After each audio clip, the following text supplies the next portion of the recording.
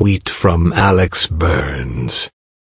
This could make it easier for the North to reject demands to discard its weapons quickly, forcing Mr. Trump to choose between accepting a more gradual process or going home empty-handed.